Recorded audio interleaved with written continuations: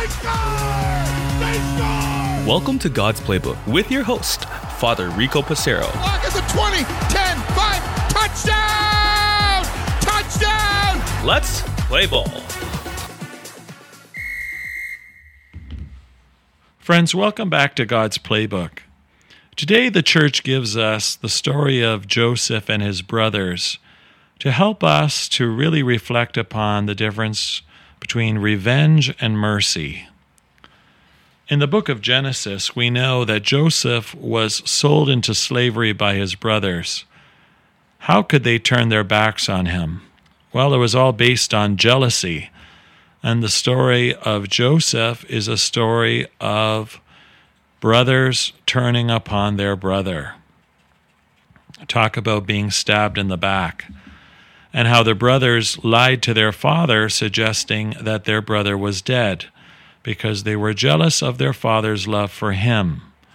For indeed, their father Jacob loved Joseph's mother most.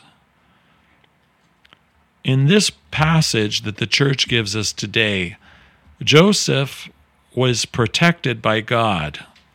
And rather than sold into slavery, he rises through the rankings in Pharaoh's house. And as such, he, in the time of famine, is given the authority to dictate who gets to eat and who does not. And so as the world comes to him for grain, for food, his brothers begin to grovel before the man from Egypt that they fail to realize is their brother. Joseph is faced with a decision. Does he take revenge on his brothers, or does he show them mercy? What would you do if you were Joseph? Would you show your brothers mercy after they tried to kill you and sold you to be a slave, stopped you from seeing your parents, removed you from everyone who loves you? Would you take revenge on them if you were in a position of power, or would you show them mercy? Joseph had to answer that question. God tested him and allowed him in a position of authority to make the choice. What was Joseph going to do?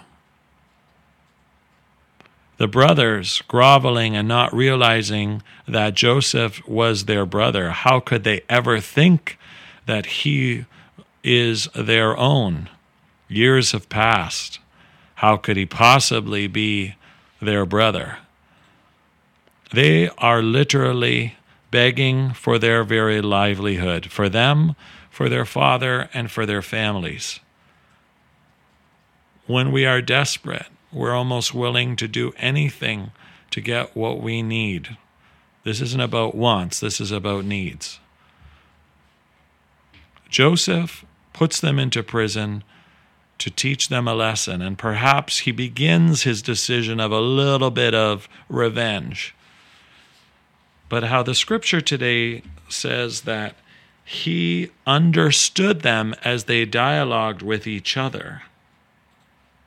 And so he turns away from them and weeps. In the turning and the weeping, it's a reminder to us of the compassionate side, that Joseph still loved his brothers even though they betrayed him. This shows that Joseph was indeed a righteous person, and he did not choose revenge, but rather mercy.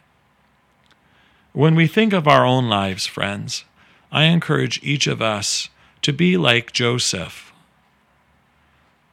Joseph had the power. How many times do we have the power to forgive, to be compassionate, to show mercy, as opposed to choosing revenge, resentment, and anger? How many times has God placed us in positions like Joseph? We often find ourselves in places that we would never have expected, or perhaps after much work, we find ourselves in a desirable place and receive the rewards of our hard work. How many times has the bully from high school come to us and asked for a job? Do we hire the bully or tell them where to go? Years later, still holding on to the grudges and the hurt that their words and actions created upon us. Perhaps it's a group of people that have hurt us in the past that we still hang on to prejudices or resentment towards. There are many instances in which Joseph's story is our story too. How often are we like the brothers, reliant on merciful people to forgive us whether we are conscious of our hurt towards them or not?